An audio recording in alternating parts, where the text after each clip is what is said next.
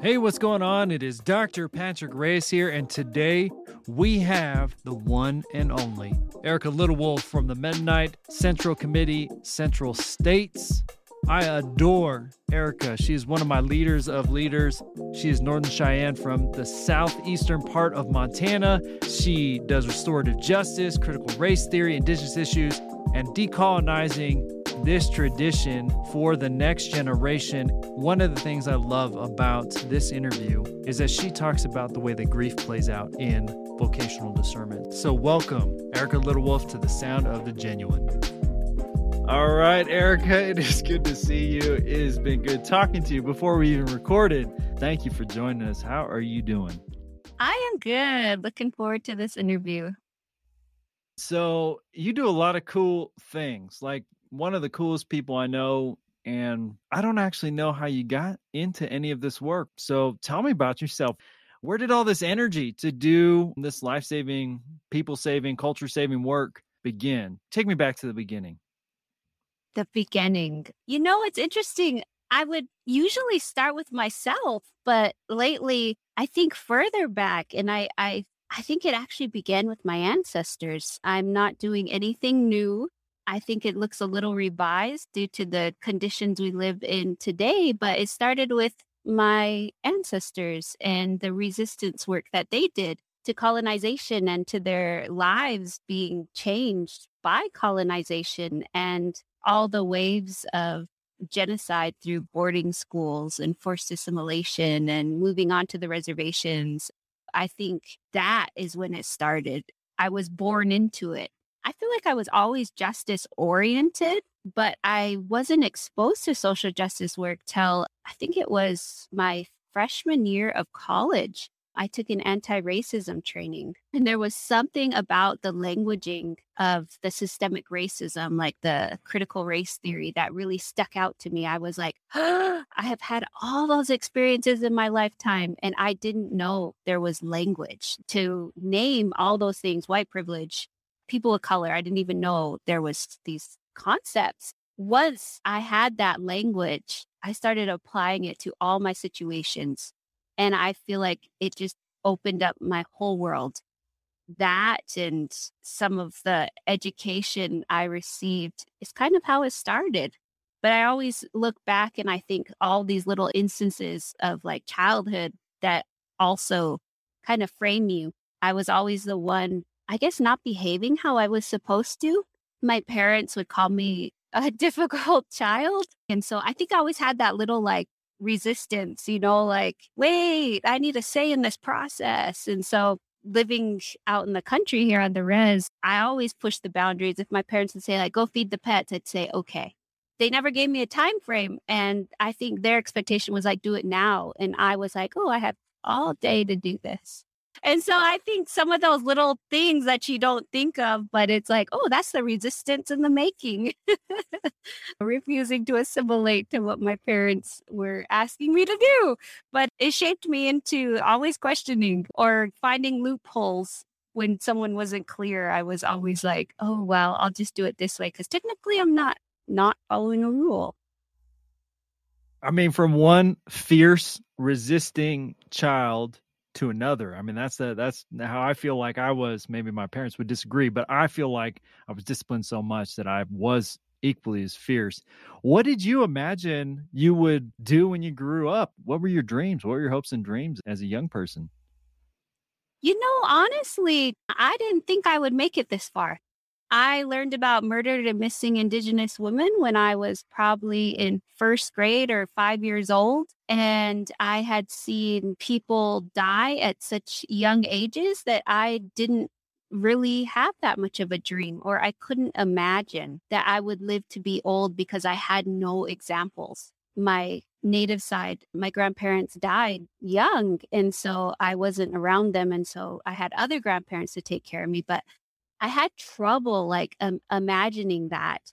At school, they always, what do you want to be when you grow up? I would always say like, oh, I think I want to be like a lawyer or something like that, mixed between like a teenage ninja turtle or like a teacher or something like that.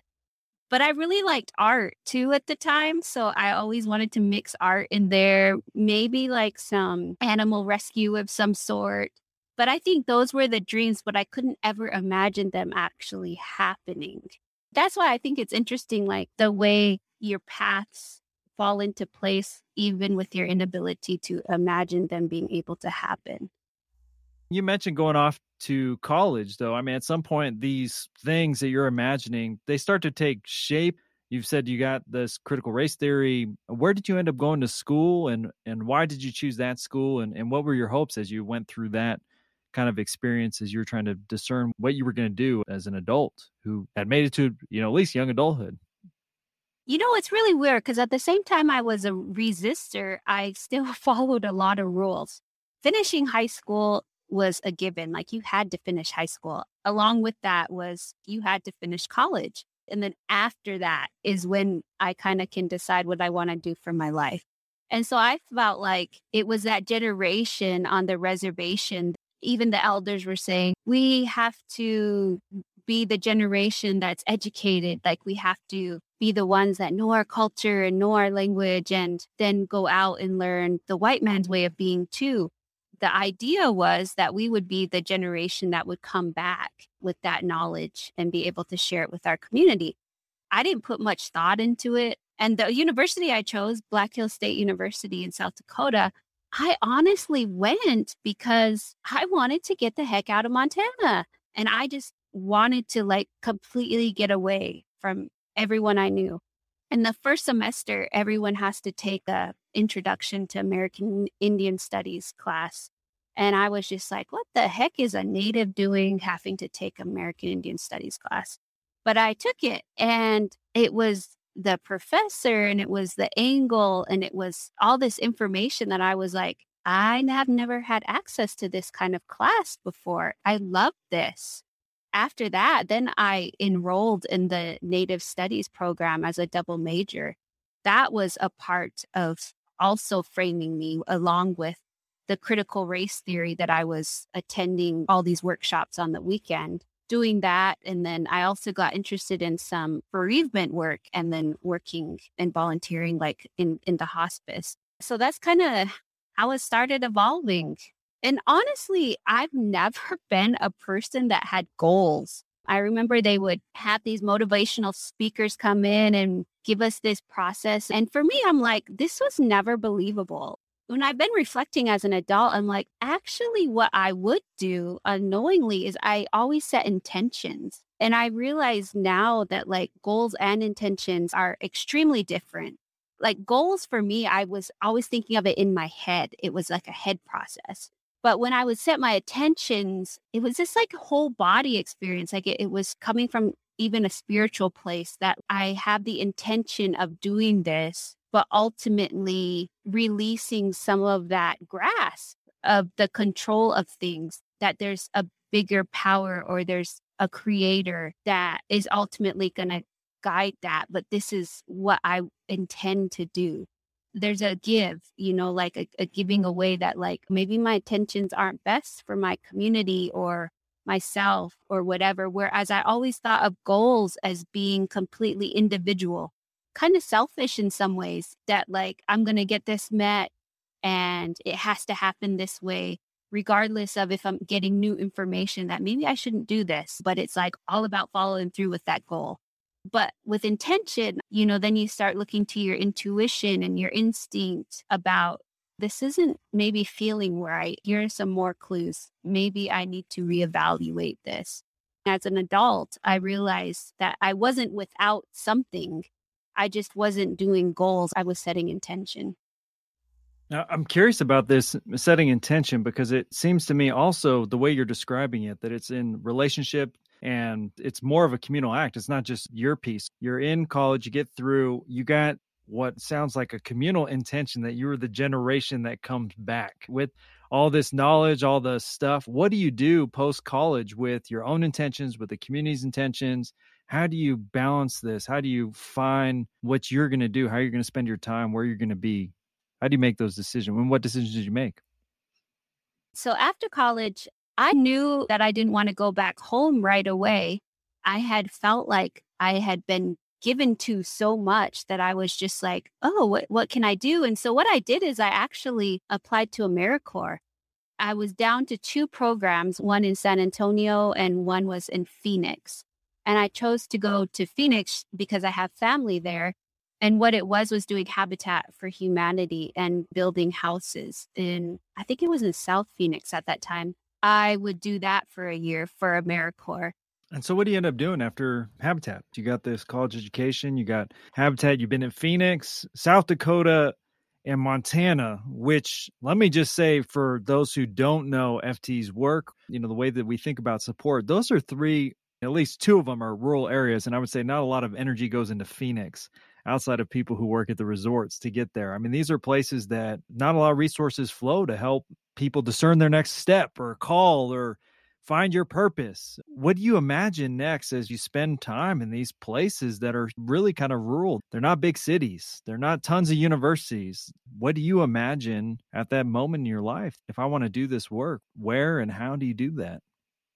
That transition from college to AmeriCorps, literally, that was probably one of the hardest transitions in my life. I was also very angry because I felt like I had been lied to and I felt like I had been set up to not live in the real world. I had literally been told probably my whole life, once you get a college degree, it's like the jobs are flowing and they're plentiful. And so I found this place and I ended up being an academic counselor. I got paid like $28,000 a year. I'm thinking, yes. But when the paychecks finally rolled in, I couldn't even make ends meet. And along with that, it's like all that other stress of the world's not what people told me it would be. I started having health problems just from stress. And when I quit AmeriCorps, I didn't have any health care. And so I was just like, what kind of world is this? And so through that transition, I would have really appreciated someone helping me discern in college about what should I do after college. It's like in college, the main goal was just like, let's just like get them out, but not really like what do they do with their skill sets after. There's probably like a 4-year period there where I tried a lot of things to figure out where I fit, and I didn't fit in any of them. At the time too, in graduate school, I was pumped. I was in a social work program. I was thinking I was going to be a counselor and I had all my social justice theory. And I was thinking social work was like social justice. And then Hurricane Katrina hit. And in one of my diversity with quotes class, every single social worker in there, when we were discussing Katrina, didn't think there was systemic racism in the Katrina response. And all these people in Phoenix had their internships in Native communities. And I was like, I cannot be in this program. I felt like I was enabling the incompetence in my own communities. And that's when I realized, and I look around and I'm like, when did I become the only Native up in social work? Here I am with a bunch of helpers. I don't even know if they see me as their classmate or if I'm more of the kind of people they help. Then I just went through like, I can't do Band-Aid work. I got to look at something that's looking at root causes, that's looking at systemic racism, that's using privilege language, like doing all that deep root work. God bless those people that do, like seriously, because we need them too. But I could never sit across and offer people something that isn't complete. And that's not a value judgment. That's just me, because I do believe we need brown people in social work. Heck yeah, we need brown people in social work, and they need to get paid more. I think a lot of folks of color who go into higher education spaces or, graduate school or even in these quote unquote or the helping professions, which weren't designed for us anyways. How do you, as you're discerning this, as you're seeing this kind of play out to the system level, like y'all are really doing Band-Aid work. I think so many students who go into that then ask that next question that you did and say, well, I want to do something that's actually benefits my people, not just for this generation, but for generations before. And I'm just going to add in there what, using your language, what sort of intentions were you setting going all the way back to your introduction that maybe this is I don't know, remix on what your ancestors have been doing. What was your remix in this moment and intention you set to move your level from this Band-Aid type of work to thinking about systems? I still go back to that critical race, the analysis I had. There should almost be warnings on those classes in a good way that, like, you won't ever be able to see the world in the same way. Because I always think back to that class about getting the languaging, because it didn't necessarily teach me what to think, it taught me how to think. All those years of schooling that is supposed to teach me critical thinking, I did not learn critical thinking. I learned how to retain and regurgitate. And so once I had this critical thinking and started questioning things, the problem was I was doing graduate school, but I was also apprenticing to be an anti-racism trainer on the weekends. And so then I'm having one completely different experience in school with an experience I like on the weekends. I'm just like, I got to go completely to this experience that I like. And since Hurricane Katrina did hit, because of the people I knew, they needed someone to do a listening process, lead that process. And so they asked me to do that. That's what started me. I had always volunteered with the organization as a summer youth. And so I had all that volunteer basis. And when they asked me to do that, it was built upon those years I had done volunteer work. And I just started meeting new people, started working on listening projects like that, got exposed to restorative justice, the mainstream restorative justice. And then that's when I started working, doing Indigenous social justice work. There was a position that opened up with the organization I work with. And now I've been with them like 16 or 17 years. And I think at that time, to be honest, I don't know that I had real intention other than I needed something that was going to make me feel alive. Intentions look different now to me because at that point in time, I was leading from a lot of my trauma and looking in other spaces to feel things. I had always been an overachiever, high achiever. And looking back, you never see this at the time. I had quit achieving because I wasn't in college. And the interesting thing, which could actually be very embarrassing, is then I started dating to get validation. Honestly, I was highly distracted. I can't imagine that I had much intention at that point other than to get my immediate needs met, which were validation. And that's when I ended up getting married and it didn't work. Hey, do you want to be a change maker like Erica Little Wolf? Then FT has a course for you. Social Justice and Service is our course for those change makers, service workers, people who are out in the community making a difference. So if you want to be an organizer, you want to be a faith-rooted justice seeker and maker, head on over to ftleaders.org and make sure to sign up for the course. It runs this summer. We look forward to seeing you there. I want to get to this. You've been with this organization for 16 years. You see this position open, you apply for it. What is it? What is the work that you're actually doing? And my big curiosity here is between both the intention setting, this going to college and having both the Native American Studies program, informing critical race theory, your volunteerism, the intentions that both you set and the community set for you to return. What has this last 16 years been? What has the work been? And how does it fit into those intentions and those hopes of your family, of your community? When I first started the work, it was my organization, Mennonite Central Committee, actually had physical service units on a reservation. And so at that point, I had to relocate. I was married and my ex-husband and I worked at that unit on that reservation. And what it was doing was mainly meeting the social needs of the community. I would say we did a lot of firewood that people needed. We bought crafts. We gave out micro grants. He was from that community. I was not, but we would constantly go through this discernment process with the community. And eventually the community was like, you guys are this like international organization. We don't really need your help here. Like we have these other agencies that can get our needs met. And so you guys have access to the United Nations. You have access to a Washington office. Can you guys focus on like those big issues? The macro issues is what we were calling them instead of just the intricacies of how like one little tribe works. And so through that, I started out doing that type of work. And then what it has gone into is more looking at the doctrine of discovery, boarding schools, the church's role in boarding schools, the church's continued role in the doctrine of discovery, and the role they've played in the assimilation and the killing off of Native people, churches and land, what happens with that. When I went to college and I did my psychology and American Indian Studies degree, my advisor was like, why don't you do psychology and sociology? And I was just like, I'm not interested in sociology, because that was the common thing that people did. And so they didn't understand why I would do psychology and American Indian Studies. But for some reason, it just intuitively made sense to me. And oddly, it was the exact kind of mix that I needed for the work I was doing on this reservation.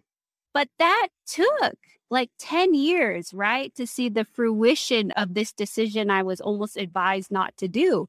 I think that some of that intention, because intention to me sometimes comes from intuition. It doesn't necessarily come from like this thinking place, right? And so sometimes people think they're not making good decisions, but you can't look to other people to validate your intention. Maybe people can validate your goals, but not your intentions. They come from somewhere else.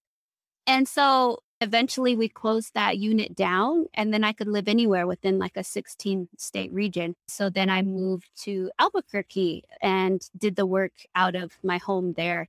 I think we assumed that the communities would have spaces for us when we were educated. But, you know, one of those things that I guess was never thought about when the elders were like advising my generation to go get educated was we were too educated to come back. A lot of us chose to pursue jobs outside our communities because, for one, it's like our communities couldn't handle us. I don't know how to say that. That's not how I want to say it, but that's the easiest way to say it.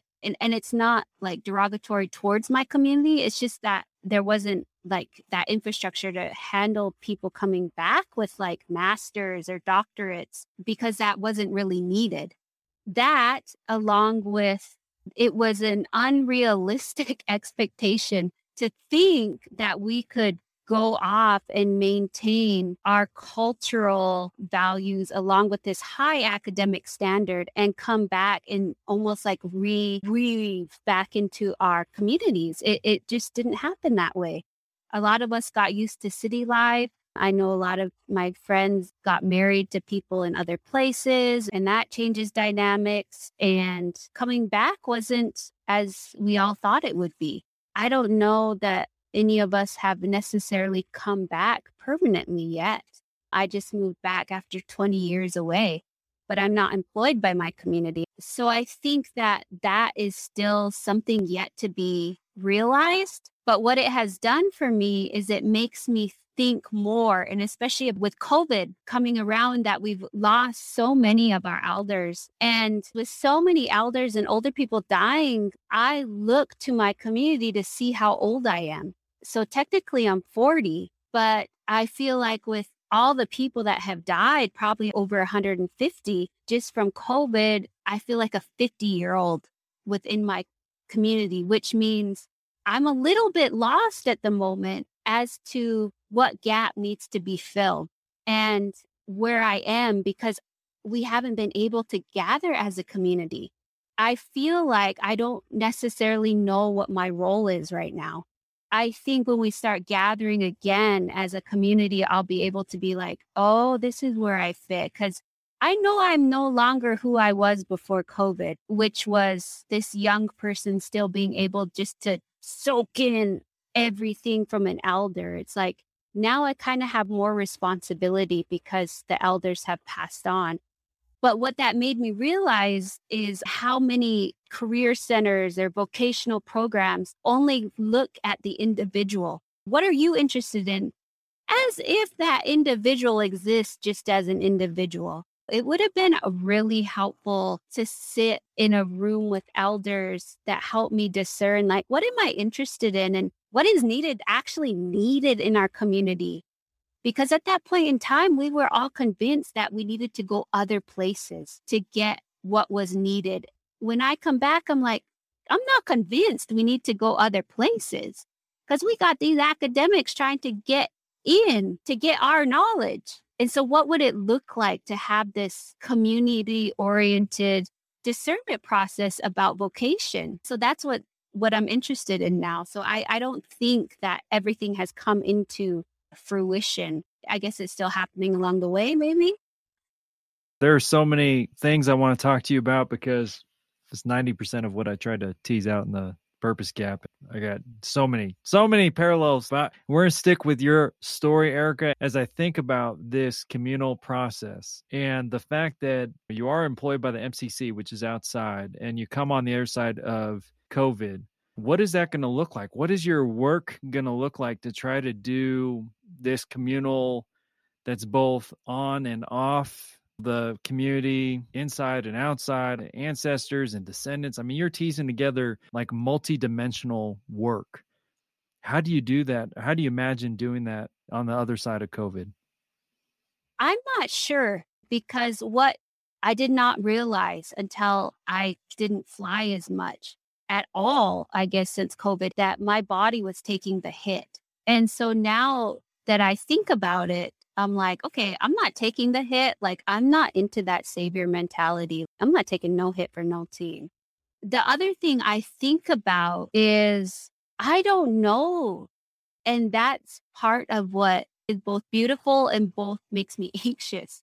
On one hand, I do have a job asking me, like, Erica, what's the vision? Yet I'm living in this community that is very much in grief. I'm in an organization that says, oh, we understand, but what are you going to do with your program plans? And I'm living in a community that says, and they say it non-verbally, like, we're grieving. We grieve a year, and people haven't quit dying. We're still masked. Our reservations still closed down. And so the question I ask myself, and I think where things are going and what COVID has done, is it's like still asking me to be present.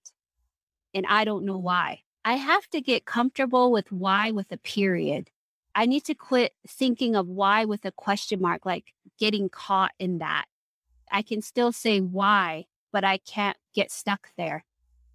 And I think part of it also is I just need to be present in the grief with my community, because we need to see who's going to be alive when the bulk of this is over. Like, we don't know what's going to be important. Maybe those things pre-COVID that we thought were important, they may not be important in a couple months because I've already seen them backtrack. I think it's just about being patient right now, which is very hard to do when there's an organization that wants stuff and is very good at kind of waiting, but still wanting stuff. It's always been, the hit has always been taken with my body. And so I think right now I'm just trying to figure out, where does the hit need to be and what is actually realistic. And now that I'm living in my community, to me, it's more taking lead from my community, which is just very loudly like, we're grieving.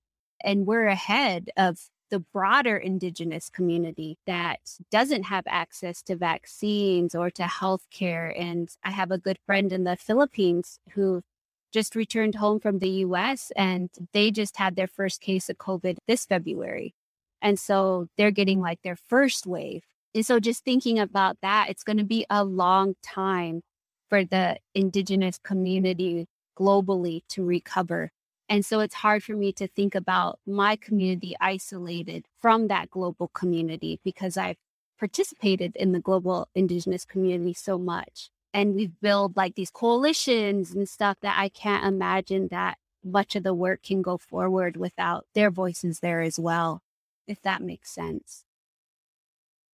It makes so much sense. And it ties into my last question, which I've asked all of the guests on here, and I can make big assumptions about what your answer might be. But as you think about your own sense of call, your own sense of purpose or discernment or intention, however you want to do this, how much of what you're doing, this patience that you have right now in this moment, is driven by some sort of sense of self or intention you've set for, like, hey, I need to ground myself here. I need to listen, getting okay with this patience? And how much is it really driven by the community? And I'm going all the way back again to the beginning of the interview when you said, this is a continuation of what your ancestors did. This is your rebel spirit from when you were young, from the studies that you did, all the volunteer hours you put in, and the various jobs and wanderings. How much is driven by your community, what you're in right now, this discernment period you're in? I want to say it's both and, but it's more than both and. I feel like I don't exist without my community. All my achievements are not my achievements alone. It's my community. It's so clear to me because of COVID when I cannot figure out where I fit because so many people have died. I never knew that I was so immersed in my community after being away for 20 years that I relied on them to tell me my age. I think this period of patience, like I think of my ancestors all the freaking time because they would have gone through hard periods of times of massacres and famines and smallpox and all these different things. And I don't know if I ever gave them enough credit for the healing they must have done in between such traumatic events and the patience they must have had and the willingness to wait and the uncontrolling nature of everything, like not knowing if they're going to have a meal because they're looking for buffalo.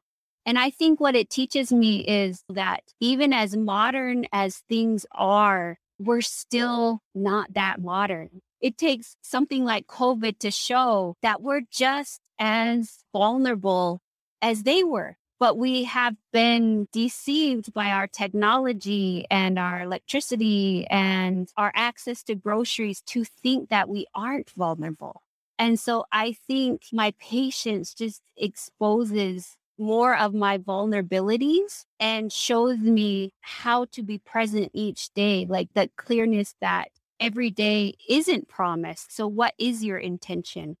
And I think from my ancestors, they had to have had that intention, some sort of intention. You always hear stories of these profound incidences they've had traveling. And to me, it's all a reliance on the creator and that intention and that intuition that to me comes directly from the creator. That's where I'm at. That's what's being asked of me, is to sit in that and to absorb some of that patience and that learning how to listen to my intuition, learning how to come to terms with all these different things that maybe I thought were a given, like, oh, I'll get in an airplane and go somewhere. And now maybe not. I really am grounded. And it really has given me space to be on the land and spend time with my dad, spend more quality time with people on electronics. I feel like I've calmed my nervous system down by not being on the go so much. And I feel like I've also really learned to grieve. I think grief is a phenomenal teacher. And I realize my community is extremely gifted in grief, unfortunately. That dominant society does not grieve. Like we've had all these deaths from COVID and no one even seems to be grieving. The one thing I love about grief is her ability to just stand her ground. You could be doing something in a day, and when grief hits you, she demands to be felt. And she demands to be felt in the present, even though you may be thinking of the past or the future that you had planned on. She's demanding and she stands her ground and she's emotional and she don't make sense. And she's that why with the period, not the question mark. She's hopeless, so freaking hopeless that she makes you hope again. That's what I'm starting to see. And I can't imagine that I'm seeing anything new. I'm just seeing the story unfold that my ancestors also saw, or that my ancestors left for me, little pockets of stories that I slowed down enough to run into. Erica, thank you so much for sharing your story, for the love of your ancestors. I know mine are rejoicing that we are able to spend a little time together, to have a moment to grieve together, to set intention together, and being able to slow down and pay attention to what's emerging. I'm so grateful to know you, because it's a word that I think so many of us, especially as we think about vocation, meaning, and purpose, and the folks that we work with, it is about getting to the next thing. It's about not paying attention to your community. It's about focusing on what you desire. And I hope that this series and conversations like these are a correction to that record, that this is a communal act, that it needs to be slow, needs to make room for grief. I just love and adore you, and thank you for being on The Sound of the Genuine. Hey, I want to thank you for listening to The Sound of the Genuine. As always, you can hear this story and so many others by subscribing to this podcast. And do us a favor, if you've enjoyed listening to this, if you've gotten something out of it, share this podcast with a friend. I want to thank my team, Heather Wallace, Elsie Barnhart, Diva Morgan Hicks, and Sir Yale Beats, who have put this wonderful episode together. Just so grateful for their work. And as always, you can find these resources and many more at ftleaders.org. We'll see you next time on Sound of the Genuine.